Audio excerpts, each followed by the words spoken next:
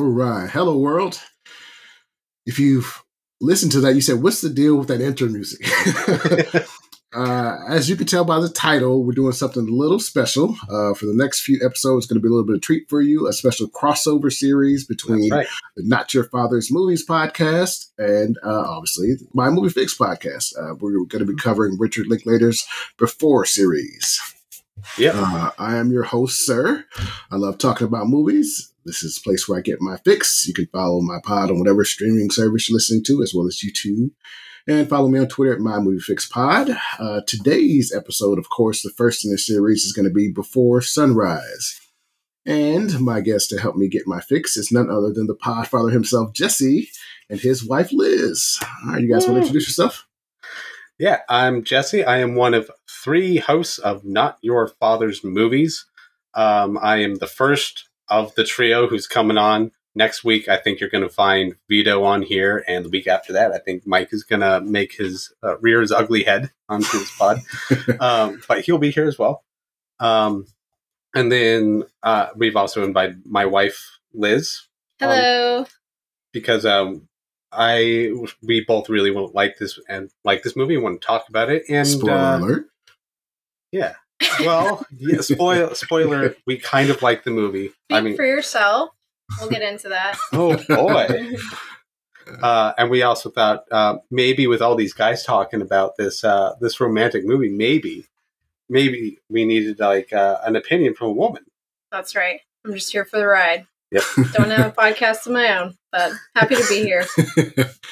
And since we're doing a special crossover episode, our topics will cross over as well. Normally, I start with recommendations of new movies, but since we're doing this romantic series before series, we figured we would do romance movies or rom-com movies, love story movies. So we recommend one of those to discuss, and then we're going to move on to nostalgia, talk about our nostalgia with this movie, how we feel, how, our nostalgic thoughts for this movie. And then we're going to discuss whether this is something we're going to show our kids. Is this the type of movie we'll show to our kids? Then we'll go on to our full review, then the spoiler section of the full review, and back to the Not Your Father's Movie section. We got to ask ourselves, is this a dad movie? That's right. Yeah, and obviously with our final, going to be our send-off, our doggy bag, our parting gift, we recommend something to you completely non-movie related that brought us joy during the week and we think might bring you some joy as well. So without further ado, let's get into it. You guys are our guests, either one of you. What's a romance movie, rom-com, something in the romantic sphere that you guys saw and love and want to talk about? Well, I guess I'll open it up, and I'm going to cheat quite a bit, because it's not really a romantic movie, but... Gonna open with a cheat, got it. That's right, open with a cheat. It's a documentary about this couple, this married couple, and they were living, I think, in Santa Barbara, California, and they just randomly wanted a farm, and they knew nothing about it, so they bought this piece of land, and together they built up this dry, arid farmland that had been broken down for years, and they built it up to something kind of incredible to look at. And as you're watching the doc, you genuinely think they're going to fail. So it's just really awesome to see over I think 8 years time, something like that. You can see this arid land be plowed with orchards and grass and ducks and pigs and sheep and no, they don't have sheep and chickens. They definitely have sheep. They have sheep? Yes. I don't It's a farm without sheep.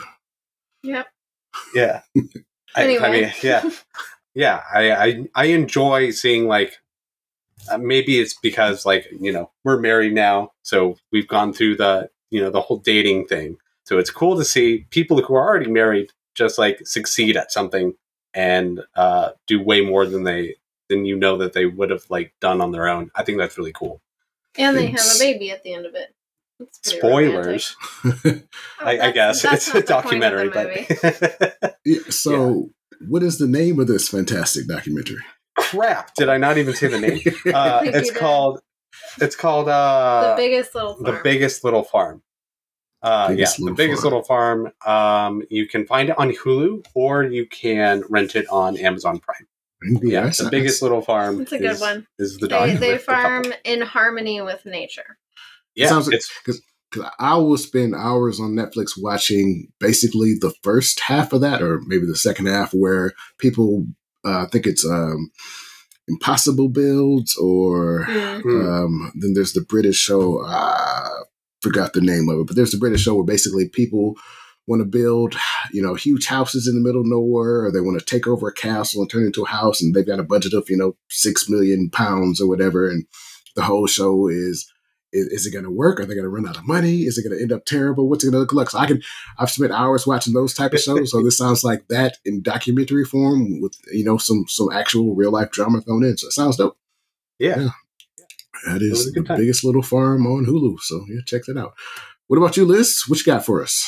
Well, I'm not a big romantic movie person, so the most recent one I watched was about 6 months ago. But we watched About Time, and I think it's probably my favorite romantic movie of all time. And I really like it because it kind of tackles like the concept of time and kind of just how your life plays out and what you can take back and what you cannot.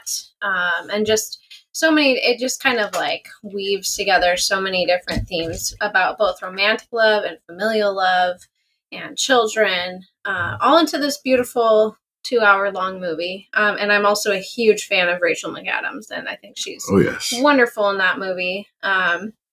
So, I mean, if I had to recommend only one romantic movie, it would be that one. Fantastic, yeah.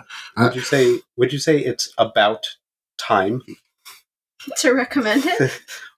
No. To recommend it, and also what you said the movie was about time. You stepped on his dad joke. Yeah. He was trying to make a dad joke, and you stepped on it. It's all right. It's all right.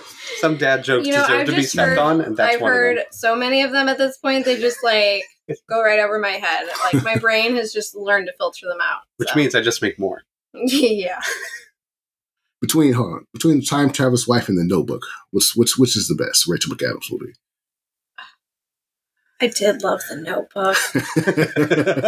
But I also haven't seen it since I was 18. So there's that one part, it wasn't over, it still isn't over. That's the best 30 seconds of any romantic movie. I don't know about the whole movie itself, but that 30 seconds is magic. It's pretty beautiful. Yeah. Liz is tearing up over here. No, I'm not. All right, so my movie choice is, I'm a big romance guy, so I can just pull these from my back pocket and no problem. But mine is Serendipity. This doesn't get enough love. It's one of my favorites. John Cusack, 2001. Wow, actually later than I thought. Yeah, 2001 movie. Basically, the plot is about the two meet, kind of touch hands over the same pair of gloves at the beginning of the movie for their Christmas shopping. They each take one pair, and then the movie is about. So they're I'm completely butchering this, but basically they each go. She believes that if two people are meant to be together, they'll be together. So they go to two separate ends of the hallway. They both go into the elevator. They pick a button, and if they come out at the same one they're meant to be, things happen to where they don't come out the same place. But the movie's about them eventually getting back together, or do they? I don't want to give it away, but they do. But yes, I love it. It's just, I don't know. I miss that era of movie. John Cusack leading man, and I just like those. I don't know. It really works for me. It's probably one of my top 3 favorite rom-com romantic movies, and I'm sure I'll discuss the other 2 over the course of the series, talking about romance movies. But yeah, if you haven't seen Serendipity in a long time, check it out. It's amazing. I love it. Yeah, I don't think I've ever seen it, and I haven't thought about it in 20 years. I remember when the movie was coming out. I remember that. I might say it's 2021. It came out 20 years ago, so you thought about it opening day and never since. Huh? That's when all the trailers were out. Ever since you were 10 years old. Yeah, I don't know. I think it was a talk of my household or whatever. I think. I remember really liking that movie. I'm glad you reminded me of it. I haven't seen it in so long, but. Yeah, like I said, it's one. I'll probably watch it. I don't know, once a year or something like that. No, I'll probably give it a watch soon. Yeah. You're welcome. That's what this section's for. Okay. All right, so moving on to the actual movie we're here to discuss today. Before we actually really get into it, before Sunrise, let's just talk about, in general, your nostalgia for this movie. What is it evoking you? What does this movie do to your brain and your tinglies when you think about it? This movie does a lot of things. I think I first saw this movie like about 10 years ago. Yeah, it was about 10 years ago. So yeah, I still hadn't seen. I watched it in college, and it was a weird experience. In college, that's when I started branching out with my movie taste. That's when I saw things that weren't just blockbusters for the first time ever. And this was just, I hadn't seen anything quite like this, where it was just like a very intense, like, character study all the way through. And then I had such strong feelings about both of these characters. And like, particularly, the characters are Jesse and Celine, right? Mm-hmm. I really liked Celine, and I hated Jesse. Hated him.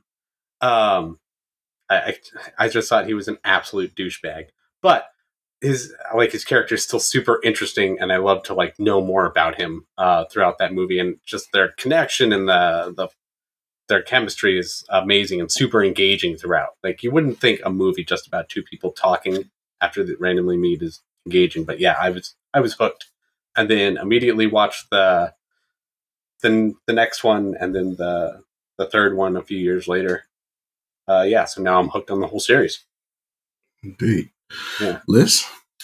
So I think we actually watched this movie together when we watched it for the first time. Oh, we did, yeah. Which is crazy. And we weren't together at the time. No. I think that it confirmed everything that I believed then about love and relationships. And so I was just like, yes, I get Jesse. I don't like Celine. I love Jesse. Whoa, wait, really? Mm-hmm. Yeah, not me. Correct. Right, Jesse in the movie. Yeah. Thank you. Neither Jesse really does it. I just felt like he was the embodiment of everything that I thought at that time. And so I think that I didn't see without getting too into it, I didn't see his flaws, because I was just like, yeah, he gets it. He gets me. I'm with him all the way. Celine is she's great, but that's just not where I am.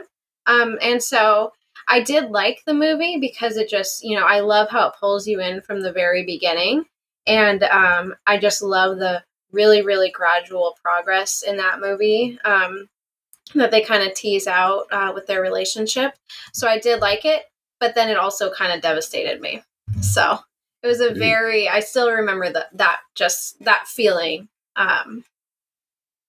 So yeah, that's very nostalgic. Feeling of yeah. Okay. Won't say it. We'll get to this. We'll get to that in a bit. So far as myself, nostalgia is just this movie. It's hard for me to separate it from the other two. So during this whole discussion, we'll try to say. I mean, we're going to acknowledge the other two movies who exist. We want to avoid getting too deep into the other two. So I don't want to say too much, but they're all tied together in my memory when I think about this. I remember when I think about loving it, I love these movies, not necessarily this movie. And the first time I think I saw this, I can't even say when, probably 2005. When did Before Sunset come? I think it was before Midnight came out. Sunset came out 2004, and then Midnight came out 2013. Yeah, so I think I probably saw this somewhere 2012-ish, or right 2013, before Midnight, because I remember hearing people excited for Before Midnight because they said the first two were great and blah blah blah blah blah. So it made me want to go. Let me see what the hype is about. Before I'm a completionist. So I watched this movie and I didn't really care for it. I just thought it was kind of what you're talking about, two people talking a whole lot of nothing movie. Back when I first saw it. and then I saw the second one and kind of clicked. Yeah. So I'm gonna get to the second one. Oh, I'm waiting for Vito's conversation next week, but so the very end of that movie it did things to me, So but yeah, so and then the third one saw that as well, and it just kind of so they're all kind of locked together in I love that series. I love that 6 hours of movie watching. So this movie specifically just kind of it kind of faded and became a part of the three. So I didn't have a whole lot of specific nostalgia for this movie particularly. But rewatching it, I'm really glad I did, because this is one of the things I own the box set for Christmas, maybe like 4 years ago or something. The only thing I wanted on my Christmas list was the 4 trilogy box set, So I own I think the Criterion collections. I don't know if it's a steel book. I think it was like $56 for the 3 movies together. It's still unopened. It's it's completely wrapped, but I just wanted to own it. I love that. So yeah. I'm glad I watched it because it really made me appreciate what this movie was. So it makes me surprised that he got the green light to make another one 10 years later. And because I don't know, box office wise, like who saw this movie, loved it, and said, I need another one. It's so hard to separate this from the other two in my mind. But yeah, so. Yeah. I have no idea how that happened. Yeah. That story sounds fascinating, though. I want to know how both these movies came about. Yeah, you should crack open the Criterion collection and find out. I'm looking at Wiki now. Budget of $2.5 million, made $5.5 billion. Obviously these are $1994, so it means a little bit more, but at the same time, not a huge hit, But so yeah, I don't know, very interesting. But yeah, so I guess I'll kind of dig deeper into that the further we go on to the series. But real quick though, so ahead. Liz and I both said, like, complete opposite opinions. I hated Jessie and liked Celine. She really liked Jessie and hated Celine. So do you remember how you felt about the characters for the first one? No, I think honestly, it was just bland to me. I mean, at the time I watched it, I don't think I was in a place emotionally to care about this type of movie. Obviously sure. I'm 33 now, so it means I can look at it from a different place. And like I said, we'll get to that in a bit when we get into the review. But at the time I watched it was just, just a movie, so neither character particularly landed pretty heavy on me. And even now, after my rewatch, I don't necessarily see myself in either one of them. I see myself as an older person looking at 2 younger people. And I would kind of look at it through that lens. Yeah. So before we actually get to the full review, let's little mini spoiler, mini overall thoughts kind of summed up into a sentence. Is this the type of movie you want to show to your kids? I don't. Now, you share the kids. So, we do. Yeah, so it's okay. We tend to have different opinions about this at times. Yeah. Indeed. Okay. Well, I'm just going to go ahead and say I don't think I'll ever be like, hey kids, let's watch Before Sunrise together. I don't think that's ever going to be a thing that we're going to do. This is something where, like, when they go to college, I don't know, maybe I associate it with college age kids because I was in college when I watched it, but I could be like, what's a good series that you should watch sometime far away from me? It's the Before series. So that's how I feel about it. Like, for whatever reason, this just it feels uncomfortable to watch. Like, not because it's a rom-com. I would have like no problem watching About Time with them or something. But like, this just feels too intense. Is it because you would never want our daughter getting off a train with a total stranger? Maybe. All right, Liz, what about you? Yeah, definitely not. Nope. Oh, wow. I would not, in good conscience, show this movie to my children. At least as, like, my kids who are under 18. I guess I could maybe see myself saying, this is a movie that I really liked. And I think it has a lot to say about relationships. But the themes are very mature and I think can really throw you off a good path about your view of relationships if you take them too seriously. And so for that reason, I don't think I could recommend it to my kids. Although personally love the movies. I think whole, so. Yeah, I agree with the conclusion. Maybe not the why. Like, when I want to show my kids something, I think they should be primarily fun or historic landmarks in film. And this just feels really intense. Like, I feel like psychoanalyzing them at the end, which is why I find the movie so interesting. And that doesn't sound great to do with my kids around. I don't know. Like, that just sounds like super intense. And I don't want that experience with them. If I'm going to watch a movie with them, I think it should be more fun. That's interesting. Don't know if I agree with that, but I digress. Me either. We'll get into that. Okay, so for me, I am a hard yes. I am a very firm yes. Okay. But again, it's more, to me, it's the series. Again, so I know I keep cheating.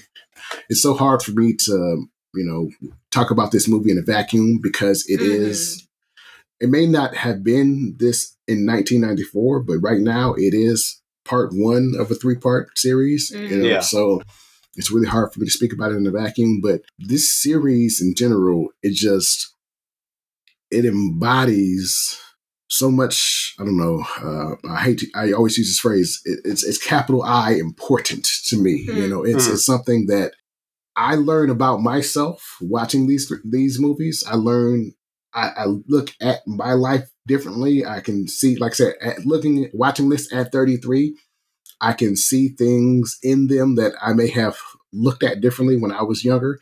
So it does actually make me, just hearing you speak, Liz, made me question myself just a bit, because your kids are just a little bit older than mine. My oldest is 2, so it's like when I talk about things I want to show to my kids, it's more of a hypothetical. It's more of a, it just he's not old enough to really appreciate a movie, and I'm still, they're still young enough where I'm thinking about kids in the abstract, So yep, I get it. Once I get older, it's like, I may be.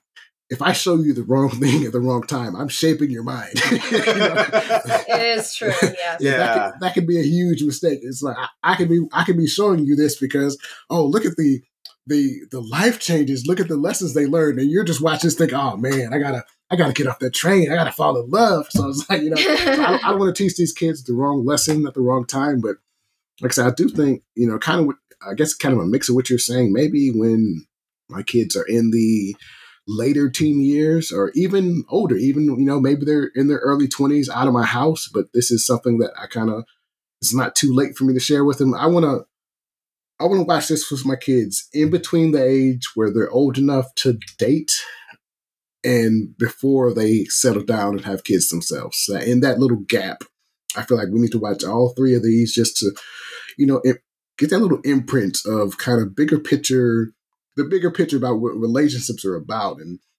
this first movie is just, it teaches you, I don't know, we'll get into it later, but I think just watching these together I think it's important, maybe developmentally, or just, I think it'll help shape, it helps shape my mind. So I kind of feel like I want to pass that down. But again, I feel like I got to catch them in the right age gap to where they can appreciate all these together. Yeah. Well, I think you're describing a completely valid desire, though, right? Like, I've heard older parents say that, like, the younger years don't really compare to, like, the young adult and adult years of their children, because at that age is when they really do get to share, like, what's the most important to them. And you're more, like, on equal levels, and you could look at things together. And so I think that your instinct is completely understandable and relatable, that would be like the ideal age to start talking about this with your children and kind of share it together, rather than, here is something that I want you to understand, Yeah. I think there are some movies I want to watch because they're fun and I like them. And then, just to me, like, movies mean things, they, like, the writer doesn't write just, action. And a lot of times movies are capital M movies. They, they're a bit more, they mean films. More. Yeah. Well, not even that, just, they're important to watch because they can have an impact on you. So I want to be at the right age when I have that impact. Yeah. Yeah, the right age thing is really important. I'm also scared when my kids are the right age and they like I'm sorry, I would be kind of sad if our children started being like, I really understand Jesse's point of view here in this movie. That's the danger. Is that I think there are multiple conclusions you can come to from this movie, which we can get into. Yeah, we've talked, up to it. I think it's time. Let's dig in deep. So, this point forward, we're going to get into the full review of Before Sunrise. All right, I have an admittedly insane idea, but if I don't ask you this, it's just going to haunt me the rest of my life. I have no idea what your situation is, but I feel like we have some kind of connection, right? Yeah, me too. Great. So listen, here's the deal. This is what we should do. You should get off the train with me here in Vienna and come check out the town. We just got into Vienna today, and we're looking for something fun to do. Sprechen Sie English? Yeah, of course, yeah. Do you speak German for a change? Now I'm going to call my best friend in Paris, who I'm supposed to have lunch with. All right, that was from the trailer for Before Sunrise. So, just like I said, we're going to split this up into non-spoiler and spoiler section, but just basic premise-wise, this movie is a 12-hour window into the lives of two people.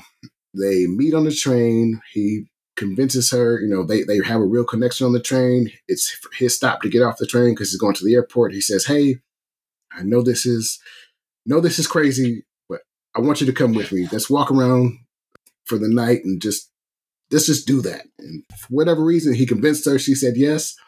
And this movie is the story of how that night went. So, Jeb, before we get into it, I know we've pretty much given our overall thoughts, but, do you recommend this movie?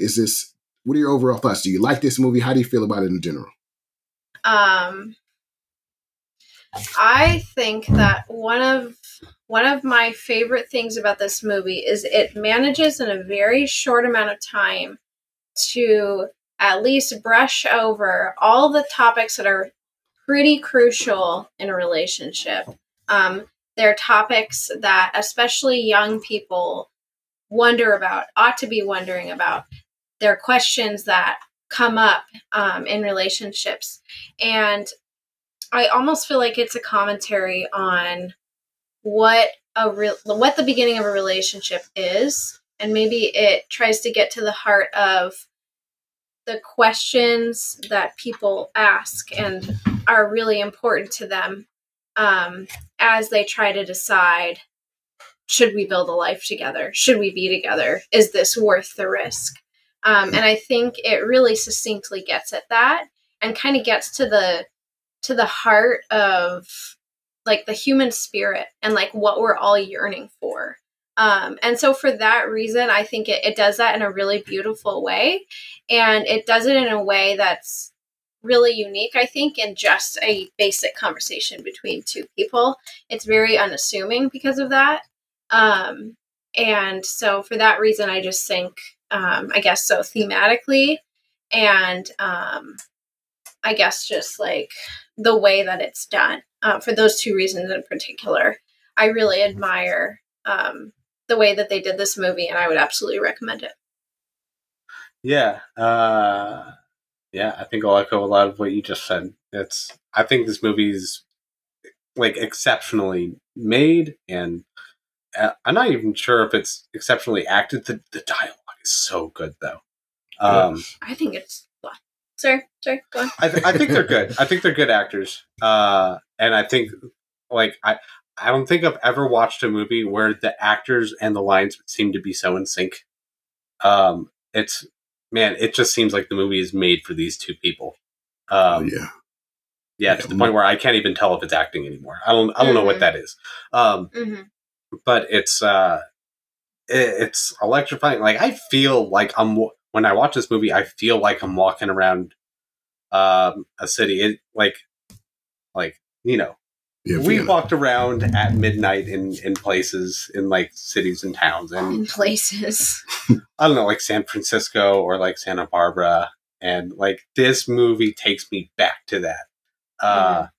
And it makes me feel all those things, like really, truly getting like to know a person.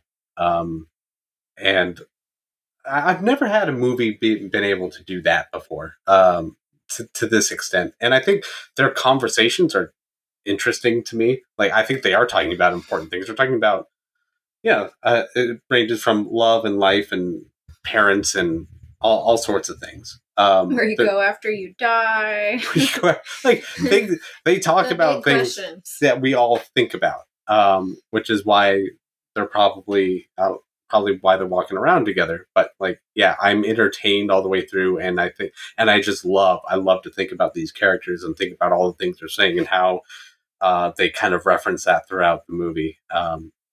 Like they'll reference small things that they're saying, and you can see those small things grow into like deeper parts of their personalities and realize that wasn't just like a passing comment. Yeah, this dialogue is exquisitely written. Yeah, I love it. Yeah, go see it if you haven't. Yeah, and it's going to be 3 yeses as well for me, because I think over the course of the last 10 minutes, I think I've been a little bit too negative. I think I've been comparing, saying as a whole these need to be watched, but not necessarily this one. But especially just with this last rewatch, standing alone, this is an excellent just movie. I think kind of what you were talking about, Liz. The writing is the story that it's telling. It's just so it's so unique. I hate when I say so unique, because unique means one of a kind. So it's unique. You can't tell this story at kids in high school together, even kids that go to 2 separate schools. It has to be written as it is, with people that are in 2 completely separate different countries, pre-text messages and iPhones and all that kind of stuff. Mm-hmm. Because it really is boiling the fact that life is finite or whatever. Just the fact that in the morning we're not gonna see each other anymore, and that gives you permission to shut off layers of things I want to hide, or things it's just the writing is really good. The story couldn't really have been told any other way, because in any other movie there's tomorrow. Well, I won't say in any, but it's hard to write the type of movie where there isn't tomorrow. There isn't, we have this amazing day now, we see each other at school the next day, or it's like I text you and now we have to follow up on that. So it's just it kind of leaves off in a place where you're leaving the same place the characters are. Yeah, because in a modern movie, in real life they can text each other. There is the aspect of wondering what happens, but you kind of know, well, when I'm not there, they're going to be texting each other, calling, they're going to see each other. I wonder how that relationship's going to end. But in this movie, just kind of give with the ending, he does go back to America and she goes to Paris. So it's like they themselves don't know what's going to happen in the future. They can't talk to the other person, and you as a viewer are in that same kind of, you're left with that same emptiness that they kind of feel. So yeah, definitely recommend this movie. Definitely really enjoy it. So now let's kind of, there's actually a lot we can kind of get into even before we get to spoilers. So I think it'll be a fun place to start, just actually starting with the beginning. So the beginning of the movie, they have a good little connection, but connection you can have with somebody in the course of, I don't know, it was 30, 45 minutes, an hour max while they're on the train before they got to the next stop. And he's getting off the train, and he has that moment where it's like, I got to do it. I got to go back and shoot my shot, So he goes back and says, this is going to sound crazy. I just think we have a great connection.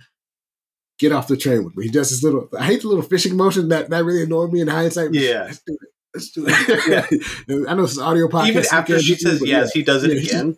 Let's do this. So he says, let's come with me. Let's go. And she does. Actually, I love the like the exact, I don't know the exact phrasing, but he's basically like, if you're married and you're like that was 40, beautiful. Yeah. If you're married and you're 40 and you're looking back over your life and you're looking back at all the other people that you could have been with, well, here I am. I'm that guy right now. You can get off the train with me, and he won't have to say, I wonder. And it'll say you and your future husband, who you're unsatisfied with, a lot of heartache. Yeah, for the record listener, he completely butchered that, but that was beautiful writing.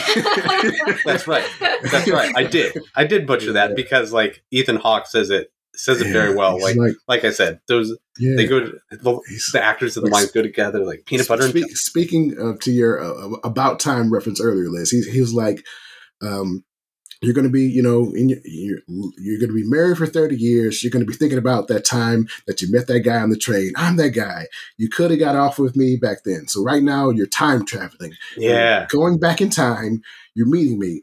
You can get off this train. You can have a terrible time. And then you can remember that you're glad you are the place you are with your husband. You made the right decision because you got off the train with the guy and it didn't work out. So you made the right decision. So you're time traveling right now. So I'm butchering it too, but it was just, it's just really good writing. So so it was, it was clever writing. Oh, here we go. I don't like the strategy. Yeah. I mean, that's a clever writing. Don't like the character strategy. Because I actually hate that about, like, I hate that, like, dreaming that he's referring to. Like, I think that's actually really dangerous in relationships. And he's just like, you're going to be doing this, and, like, let's find out what happens. And then, but I also wanted to bring up, if I'm allowed to in this section, I thought it was really interesting if you pair that with what she shares with him about her grandmother in the chapel later on. Am I allowed to bring that up, or is that a spoiler? Yeah, no, that's fine. Like I said, we're gonna discuss it all. But yeah, so later on in the chapel, she's talking about how her grandma basically lived a life of regret. She was that in the future person. She was with the guy she didn't necessarily think was the right guy. She pined over her own version of the guy on the train from 40 years ago. So there is that, that mirror aspect to, I guess that, again, maybe that's just really good writing. Maybe that played into her decision. He didn't know that, but maybe that played into her decision. She knew what her grandmother went through, and she was like, well, I don't want to be my grandma. Let me get off this train and see where it leads, So. And then also she says somewhere in there that she's a person who just thinks about death, like imagines herself as an old lady, like reviewing her life in her head. So him coming up and saying this was like the perfect thing to get her to go with him, because like this is something that she does on a regular basis. And watching the movie, she was the, I don't want to say aggressor, but she was the more bolder person throughout the whole, like, their little relationship. She, skipping forward a little bit there, whenever they had their first kiss or whatever, he was real shy and bashful. It's like, well, it's really pretty, and there's the sunset and we're at the top of the thing, and she's like, are you saying you want to kiss me? Yeah. So there were a few moments like that where she was kind of the, hey, she was a little bit more bolder and more confident in herself. So it's like, I think that does maybe read into her character a little bit more, that she was willing to get off the train in the first place. But yeah, just in a 2021 mindset, I would, I have a daughter now. It's like, no, do not never, ever do that. Please don't get off with a stranger in a strange city in a language that you don't really know how to speak. Yes. No. Yes. But I do think that, she has a hold on herself. Like, she has a very deep seated control. She's very much in control of herself. She kind of, like, she has a really good idea of who she is and where she stands. Where, like, and, like you were just mentioning, she thinks of herself as an old lady, looking over her life. And what does he say? He says he's a 13-year-old boy. He's a 13-year-old boy who, like, he's like, is this okay that I'm doing this? Because I don't feel old enough to be, like, living this adult life. And I really think that is, like, really sums up the entirety of their conversation, because throughout their entire conversation, she's like, I read a book once about this. I watched a documentary once. Do you know about this? Because I know everything about it. Have you been to this graveyard? Because I was just thinking about how, like, this girl died when she was 13, and now I'm older than she is. Like, she's a really deep thinker. She's always thinking about things, and she knows who she is. It's really very starkly contrasted with him. And that's actually something that I don't think I saw that as much the first time I saw it as I did rewatching it.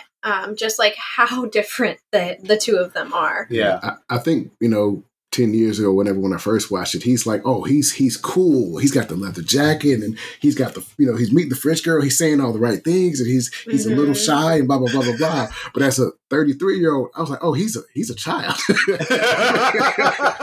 very much is. He's very, scared and, he's talking about, oh, I don't like me. And like, there's so much about like, he has no idea what he's doing, and he has no money, making bad decisions, and it's like, no, But at the same, like that, I think the spoiler section on this is going to be really weird because it's not. We have spoiled things so far. Yeah, we're spoiling the movie. It's the movie is watching the movie, not knowing what happens in the movie. So I'm going to drop the bumper right here. You want answers? I think I'm entitled. You want answers? I want the truth. You can't handle the truth. Who cares? We're now officially in spoiler section. We can talk about whatever. So I tried to, I was like, well, let's not talk about the end. But it's like there's so much. It's like there is no. You're not giving away much. It's just the movie is watching what happens and watching the interactions and the conversation. So. Whatever, we're in spoilers now, so yeah. But I don't know. Watching it a little bit older now, I think she's more, I don't know, hurt or defensive, or I didn't see that when I was younger, and I see it as an older person, and he on the flip side, just more not naive but inexperienced and just I want to say shy, but like in a negative way. I don't know the right word I'm looking for, but he's not the confident, hip, leather jacket guy I thought of when I watched it the first time. He's bumbling his way through. He didn't have the confidence to make the moves, and she's kind of she's being the more confident person throughout all these little interactions, and so it's like that is kind of. That's why I like rewatching, movies, years later, because you get that different perspective. It's like, oh, he's not. Yeah, he's very negative, very cynical. Yeah. Well, okay, I go back and forth on this because, like, I think they're both like. Well, he points out that like she is like constantly making comments up, like kind of negative comments towards men. I think he has something there. I think that's right. I think he's being a little childish when he says that right there. But like, I think she's kind of bitter. Like she has the old woman kind of bitterness on the world. She mentions before that like her parents had kind of wanted to like knock the dreaminess out of her, right? And give her like, always push her towards a practical career. So it seems like she, in fact, in some ways, I think the reason why she goes for Jesse is because he is the whimsical child. He does have like some parts of cynicism about him, but I think she calls it out very clearly, and it's not true cynicism. It's just the fact that he's not the center of attention. I don't think that's true. Of the two of them though, he's the one who seems to like the way he's talking about what's it called when you die and come back again? Reincarnation, right? When he's talking about reincarnation and he talks about like seeing his grandma like through the mist, like there's something like he talks about things that are a little more like out there, a little more magical than what she's talking about. She talks about death as in like a more practical way. What's your viewpoint, Liz? How do you saying you don't see it that way? How do you see him? I do see him as very cynical. Like for instance, the poem where there's the, I don't know what you call him, just the homeless guy by the river, and he's like, give me a word and I'll write you a poem, and he writes them a pretty beautiful poem. Yeah, I really liked it, and she loves it. She absolutely loves it, and then he goes, oh, come on. He probably has the same poem for every person. It's not tailored towards us. And I feel like that's one example of his cynicism that's formed by his parents' failed marriage. His parents' failed marriage has completely, it's like a filter through which he sees all other relationships. And he doesn't, from what I saw in the movie, he doesn't really seem to think that at least that they exist. Like many good relationships exist. Okay. I think he might concede that they can, but I don't think he believes that it happens very often. I do agree with that last part, but to go back to the cynicism thing, he does have it. But I also picked up on some other things this time. When he first meets her, one of the first things he says is, I can call out any bullshit since I've been a kid." And then later he mentions that when he was a kid, he caught his parents arguing about how he had been a mistake. And from that point on, he realized that like life hadn't been what he thought it was. And notice the two times that he gets really cynical are the palm reader and the poet. So I think what it is this guy had been lied to. He had assumed, he had been told by his parents how special he was, and then realized he's not really special because he's just an accident to them. And then anytime somebody tells him he's special, I think he reverts back to that cynicism. Like, no, of course that can't be true. Well, what he said in the movie was basically that when he heard that he was an accident, at first it kind of was really negative on him, and he took it hard. But then he wore it more or less as a badge of honor. Like, anything I do is my own now.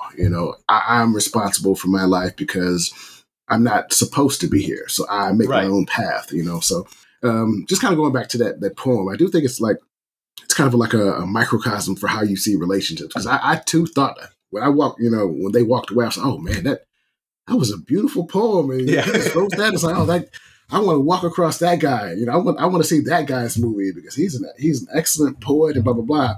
And then Jesse's cynicism, like he probably wrote, he probably just has a pre-written poem and he kind of subs out words here and there to fit the people. And part of me. It snapped off a small piece of my heart. It's like, yeah, maybe you're right. But at the same time, I was like, you know what? Who cares? It was beautiful.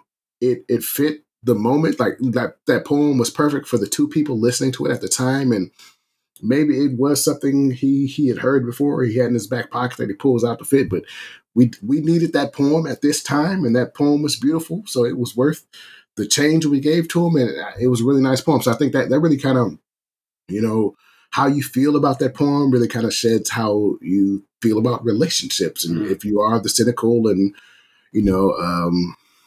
there's no magic in the world type of person, you may view it through that lens. But yeah, so I think, we're talking negative and chipping away at it, but I do think that they're imperfect people, but I think the writing is perfect for them. I think this movie, it really is the magic, the capital M magic of what this situation can be. Everybody, I don't want to say everybody, but a lot of people have that what if, that what if relationship or whatever.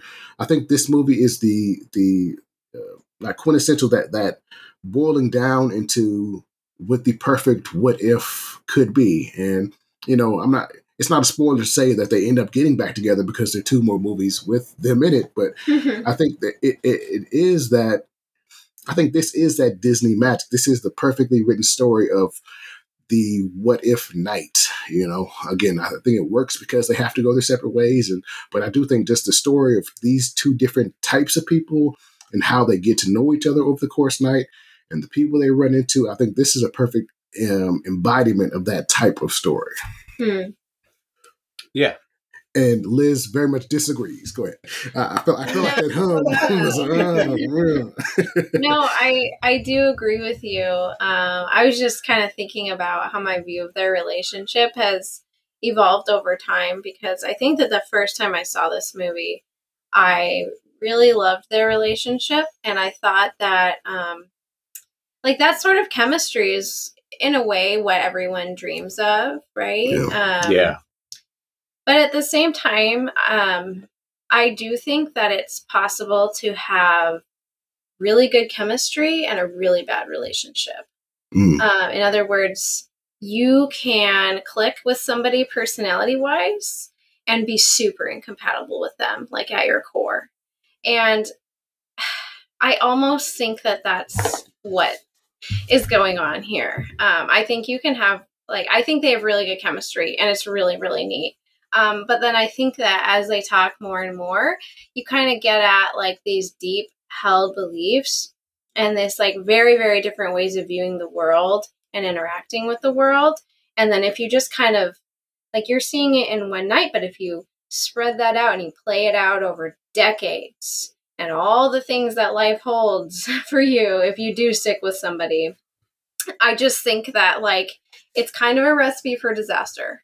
And so it's hard for me not to see that now, like a decade later, having been married for 6.5 years. It's really hard for me to ignore that part of it now. Yeah, I think, again, not talking about the other two movies, but but you have to. It's really hard. Yeah. Yeah, it's like this is that Disney magic for me because it's that what if night and that perfect, chemistry night and not seeing each other again. And then maybe you do get back together. So there's that aspect of this movie. But the other two movies in their own way very much address what you're talking about. Yes. Where it's not just, happily ever after. We actually do get back together and we're perfect for each other, blah, blah, blah. But it really gets into what that means and to different people. We'll talk about that later, but I just want to say if you're listening to this and you haven't watched the other two and you're in that negative space because you don't want to watch this knowing that they do end up getting together and life isn't like that and blah, blah, blah, blah, blah, it's addressed. Yeah, it is. Yeah. Yes. I've got a question for you guys now that we're talking about sequels, and we're talking about sequels vaguely. I don't think we're going to go into really particular parts because we got 2 other episodes about that. But watching the sequels, does that change your guys' idea about the characters in this movie? Do they seem different to you when taken as a whole, as opposed to like when you first saw just this movie? Yeah, definitely. It's because you just see pure potential when you just see the movie on its own. But when you see it in the context of how it plays out over, what is it, a couple decades? Yeah. Each movie's 10 years. Yeah. Mm-hmm. Yeah. How it plays out over a couple decades, you see that this is just the beginning, and you see the themes that do not disappear. And I just feel like it holds true for anybody's relationship, right? Like the dating phase of a relationship holds much more meaning when you see it in the context of a long-term relationship rather than just dating on its own. Yeah. And like I said, I've been out of high school 15 years now. So it's like it makes you see that person in high school, and you see them 10 years later and you can see how they became the person that they are now, So when you're watching Before Sunrise, you're just watching a movie, it's just a beautiful, love story or whatever. But in the context of the other two movies, it really shapes how you look back at it. It's like, oh, okay, so I'm watching the story of how that person became who they became. I can see how that person used to be this person and how they view the world really, so again, not getting into it, but I think it honestly, for me, if this movie existed in a vacuum, I think it's a good love story, but it would feel empty because I was like, part of that is, there is a bit of that magic in not knowing what happens. I was just talking about a movie last week where it's like it was a standalone Netflix film, and it's like part of me wants to know the sequel and what happens after this, but at the same time, the sequel can be terrible. It can ruin how I felt about the first movie. So I am glad that it exists on its own. But there's a piece of me that this is all I get. When I read books, I prefer books that have 4 or 5 books in a series because I hate reading a book and falling in love with the characters and that's all you get. But at the same time, you can get a great first book and then you read that second book and it's like, oh, well, now I don't like the first book as much anymore. So there always is that, that threat. But just like back to what you were saying there, I do think knowing that the other two movies exist first and foremost and having watched them, it does shape how I view these and look at these and look at the characters. And I just, again, part of that is age. I'm these movies came out 20 years ago. So it's like there is that aspect for them. It's all kind of rolled into it. But yeah. Definitely. Like I said, rewatching it, you see things you didn't see initially, and you kind of look at them through a different lens. Yeah. Like if I hadn't seen the other two movies, I think you're right. Like on this movie, on the surface of this movie, I think Jesse does seem very cynical. But now I take this with a huge grain of salt because I didn't watch the other two movies on purpose because I didn't want it to mess with my perception of this movie. But I don't remember him being as cynical in the next two. So that's why it seems like not so much as a character trait, but something weird that's going on right then. And also, like, he has a breakup, right? That's another reason why he's acting really cynical. Yeah, very recently. I'm gonna take 2 seconds from that. Mm-hmm. But as a 33-year-old, I can see how dangerous it is meeting that guy at that age and thinking, oh my gosh, he's just a sweetie and he's so in touch with no. He just got his heart broke. That's a terrible. You don't want to meet him right now because he's going to say good things and get back to his normal self in a few months. So you don't want to meet that guy right now because he's sensitive and he just got his heart broke. So he's fluctuating emotionally right now. Yeah. So it's like you rewatching it and kind of, because I forgot that part. I haven't seen this movie in years. So you get back to it and you see that he just got broken up. He literally just broke up with his girlfriend 2 weeks before. He had, he's broke. He doesn't have a lot of money. So he saved up a bunch of money, flew to an unknown country with a language he doesn't speak to see his girlfriend, and they broke up. So he's in a bad place emotionally. So like I said, again, meeting him at this point, you're not even meeting really the true him, because you're in an entirely different country, you barely, speak the same language, and he's in emotional turmoil. So again, so I mean to interrupt what you were saying, but I forgot to, I want to drop 2 seconds to mention that. I think you're right. But also, like, I think this might be it's definitely to his benefit, right?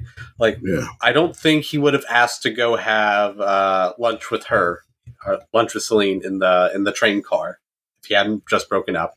And also, I don't think he would be talking nearly as seriously, talking about all of his weird thoughts that he's been having on the train, which are genuinely kind of interesting. And also, I don't think he asks her to go off the train. So, like, I think the best parts that we see of Jesse actually come from him, the breakup, except for the cynicism part, which I think is also kind of interesting. Like, maybe, like, I think I don't know. I've never. Yeah, I guess you hear sometimes, like, turmoil can bring out the best of some people, and I think it's accentuating some good character traits and his cynicism, as you're pointing out. Yeah, I know I'm in a gush fest at this point, but there are so many reasons this movie is kind of a perfect what if ism. Oh yeah, because had he met her on the train heading to his girlfriend, this never would happen. So there, part of you in your mind as you get older thinks about all the people that could have potentially been your soulmate, especially if you're single when you're 30 plus. You're thinking about, maybe there was that guy I should have gave a second chance, or, maybe there was that girl I should have, maybe I broke up with her for selfish reasons. I should give her another shot. I mean, there's so many things like that. If he had met her in a different situation, a different, literally weeks apart, same person, same train, but 2 weeks earlier, they would have just nodded and kind of went their separate ways. So there's so much about being at the perfect place, the perfect time. Yeah, that's true. The writing I thought was really beautiful, man. There's so many, there are little quotables I can't even remember that just, I may have to rewatch it again. I was like, I told myself I should write this down so I remember that. But yeah, if you haven't seen it, go watch it because it's a beautiful movie. So any last thoughts before we wrap up the review section? Any other things you want to say about this movie? Oh, last thing. I just realized I never fully answered this. But if I have the sequels in mind, then I have so much sympathy, or not sympathy, like empathy. Like, I understand Jesse so much more. And I begin to not like Celine. And again, it's not because of how she's presented in this movie. It's because I have memories of the next two. And I start to see some seeds, the seeds of bitterness that I see sown here, and then I get very strong. I don't remember the sequels well enough to comment on that.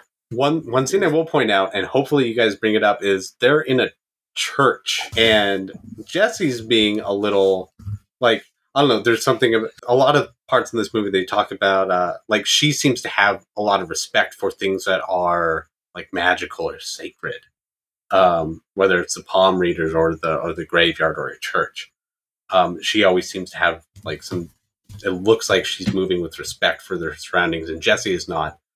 And then in the third one, there's a particular scene. Like I haven't seen the third one in 8 years, but there's one scene I cannot shake out of my mind that makes me realize just how much she had changed from this movie to that one, and seeing the seeds here. All right, maybe.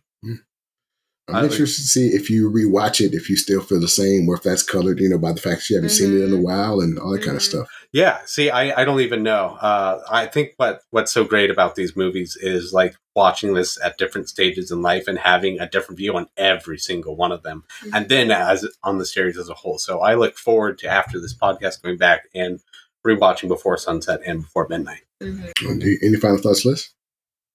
I don't think so. I feel like I kind of said my piece. I think I do, like Jesse was just saying, I think what makes a movie really good is if it's possible to come away from it with a lot of varying viewpoints. Yeah. I think that shows how multifaceted it is, how in-depth the dialogue gets, and I just have a lot of respect for the script writers and the actors, and just the movie as a whole because of that. Indeed. And me, I did want to bring up this little quote I just remembered. It was, there's so much, I guess, now that you've said it, I can't stop thinking about, Liz, just how dangerous this might be to a young, impressionable mind, because there was, rewatching it, there was a scene, even rewatching it myself, I thought, oh, that's so beautiful. But, again, if you're a 16-year-old girl, you might, get all the wrong lessons from it. But he was, basically, they were lying in the grass, and he was saying how much basically he doesn't like himself, and, oh, girls love me when you do that, so he goes, I don't, I just being with me is so hard, and I don't want to be around myself, and you might blah blah blah. But when I'm with you, it feels like I'm not myself anymore, something like that. It was just, you could, like, I know she's an actress, but just like you saw the way her eyes just, oh, he did it. You said you unlocked the magic key. Her eyes just go, oh, you said the right word. So I didn't want to let that go without mentioning that, because there are multiple moments like this where the writing is just so. It's just beautiful. It's just, like I understand I'm watching actors pretend to be characters being written by writers, but there are little moments like that where you're lost. You're just watching, magic. Yeah. So I very much like this movie. Like I said, again, I very much, like I said, it's like there are some things that are less than some of the whole. So like individually, and maybe all these movies are 8, but all together they're all 10s or whatever, But yeah, like I said, individually, I really thought this was great, and I loved it even more as part of a series. So if you're listening to this, I definitely recommend you keep listening. But before we get to our send off, we got a very important question to ask: is this a dad movie? That's right, Podfathers, not your father's movies. Question of the day. Is this a dad movie? Jesse? Yeah, do you want to explain to us what a dad movie is? If only I could. All right, so all right, you're gonna have to listen to 60 hours worth of podcast to really get the question. Get that sense of it. Right. Yeah. So there's lots of different ways to view a dad movie. Part of that is like, I think the way Sir has described it is like a dad just like falling asleep in his chair, watching just. Yeah. Again, butchering it. I can see your face, listeners at home. She was like, what? So You're right. my description of what a dad movie is the movie that you come into the living room or you come downstairs or whatever, and your dad's asleep on the couch with that movie playing. You know, something he played for himself, and That's right. asleep, and it's just the type of movie your dad watches for his own enjoyment and just falls asleep watching. That's right. That's my idea of what a dad movie is. But, So movies for dad's own enjoyment, a movie that dad is really excited to show the kids, or I got a bunch of movies that I just associate exclusively with my dad. It's whether or not I like them is not even part of the question. Is that they just belong to him. And like for me, like I really like this movie. Like I think this is a great movie. But I'm not sure if I want my kid, like, so part of it is, do I want my kids to associate this movie really heavily with me? And I don't think I do. Like, so one of the weird things about movies that like offer so many different like facets of the human experience to people, those are great movies to watch. But if I'm like, what if they misinterpret the movie and like they watch this like years down the line, they're gonna be like, Dad likes this movie. Like that's bizarre. Like I can't believe Dad likes, what if they get something totally different than I was getting out of it? So I think that's part of it for me. Why I don't want them to associate with me, and also part of the reason why I don't really want to watch it with them. I will of course talk about it with them. Anyway, that's besides the point. But also like, am I just gonna? I don't watch this movie over and over and over again for my own enjoyment. I watch this movie every few years. I think. Again, it's a great movie. It's not like one of my go-to standbys. If I'm in the mood for movie watching. So yeah, I was really excited to do this podcast as a collaboration with Sir, partially because I wanted to talk about these movies on the pod, but I had no idea how I could justify this as a dad movie to myself. And so I got to say, no, it's not a dad movie, but I am super happy to be here talking about it. And it's still a great movie. Liz, what about you? Is this a dad movie? Am I allowed to answer that? Yeah, absolutely. I'm not a dad. Sure. Oh, okay. Yeah. Again, it's your interpretation of what a dad movie is, I think this movie asks too many questions and gives too few answers to be a dad movie. To give you the weird interpretation idea that I was saying, it's just like I don't think it's actually trying to say, okay, maybe I shouldn't say this.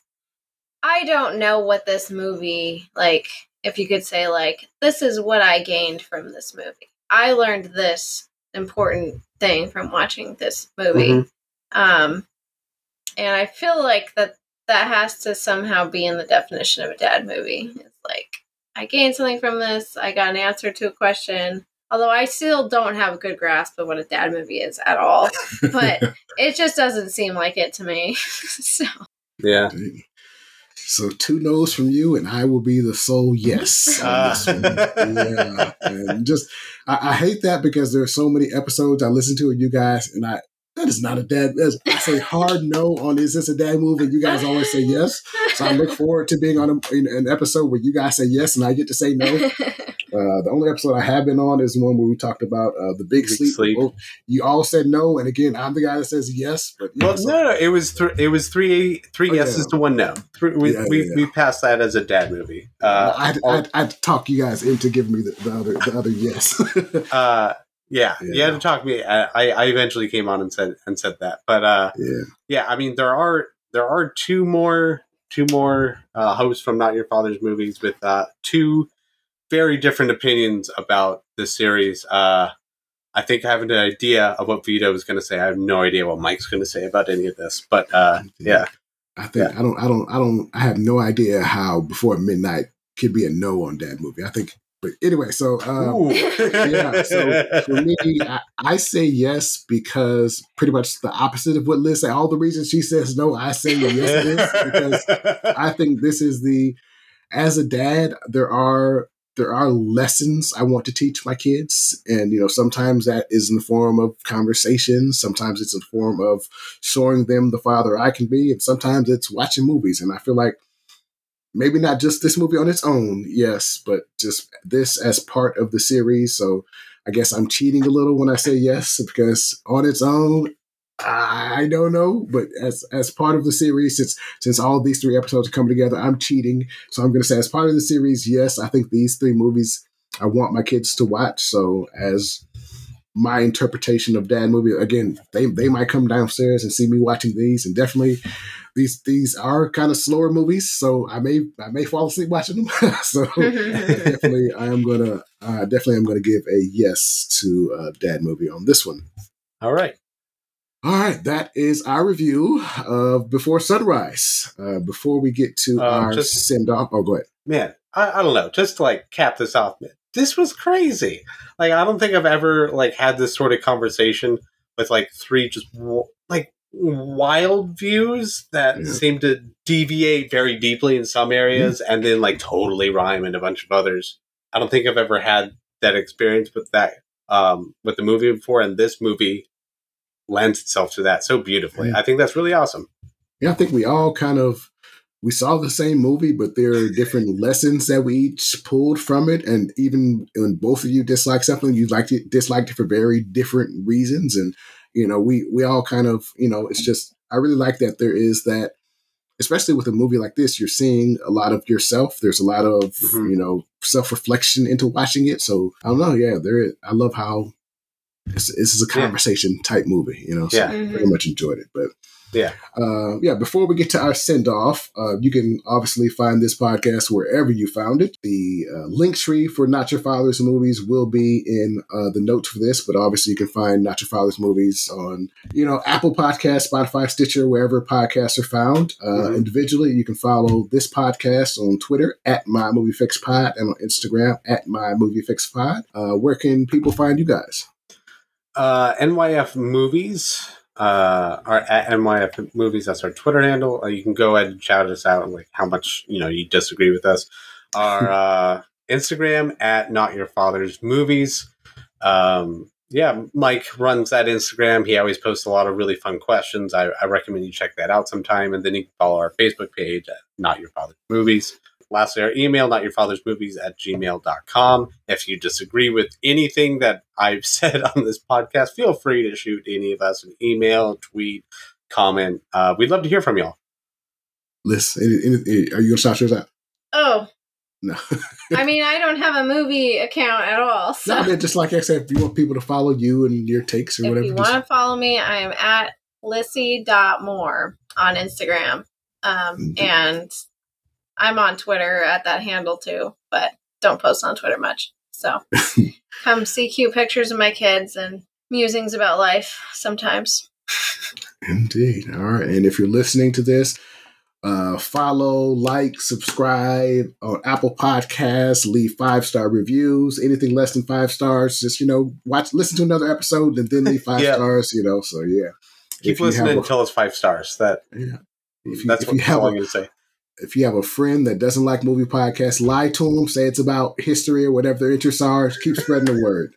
All right. And our final section is our send-offs, our goodie bag, our parting gift, something we've seen through the week or just something completely non-movie related that brought us a little bit of joy that we want to pass along to you. We think you might enjoy as well. So, Jesse, do you have a parting gift for the folks? So I recently got a haircut. My haircut was all crazy. I just went to Supercuts. See, Supercuts is not known for having good haircuts, for not doing much. I think they normally do like 15 minutes, you're in, you're out. But I happened to get there just at the end of a dude shift. His name was Edgar. If he ever opens his own barbershop, it'll be called Edgar Scissorhands. And this dude is awesome, man. He was the only one there, and I was the last person in. So he just like took his time with me. I showed him what I wanted, and he got excited. He's just used to doing a little bit of trimming, but no, I needed like most of my hair to come off. And like he faded it real nice. He spent a good long time, an hour 15 on my hair. I've never even had that happen before. I don't do much with myself, but if y'all want a good cheap haircut, I recommend you go to Supercuts. This particular Supercuts. At the last half hour, and they will spend more time on you, and hopefully you get somebody who's really into art like he was, and because he was talking about like sculpting my hair, I'm like, cool, man, that sounds great. And yeah, he did a great job. Phenomenal job, Edgar. Thank you, Edgar. You guys can't see, but we're videoing, so I can see he's got the fans. The first thing I noticed was, he's got the fade. I didn't want to bring it up. So I co-signed Edgar's Supercuts. Cool. Yeah. All right, Liz, got a part to give? Yeah, today I spent around 30 minutes. I was waiting for something, and I had to wait in a beautiful courtyard.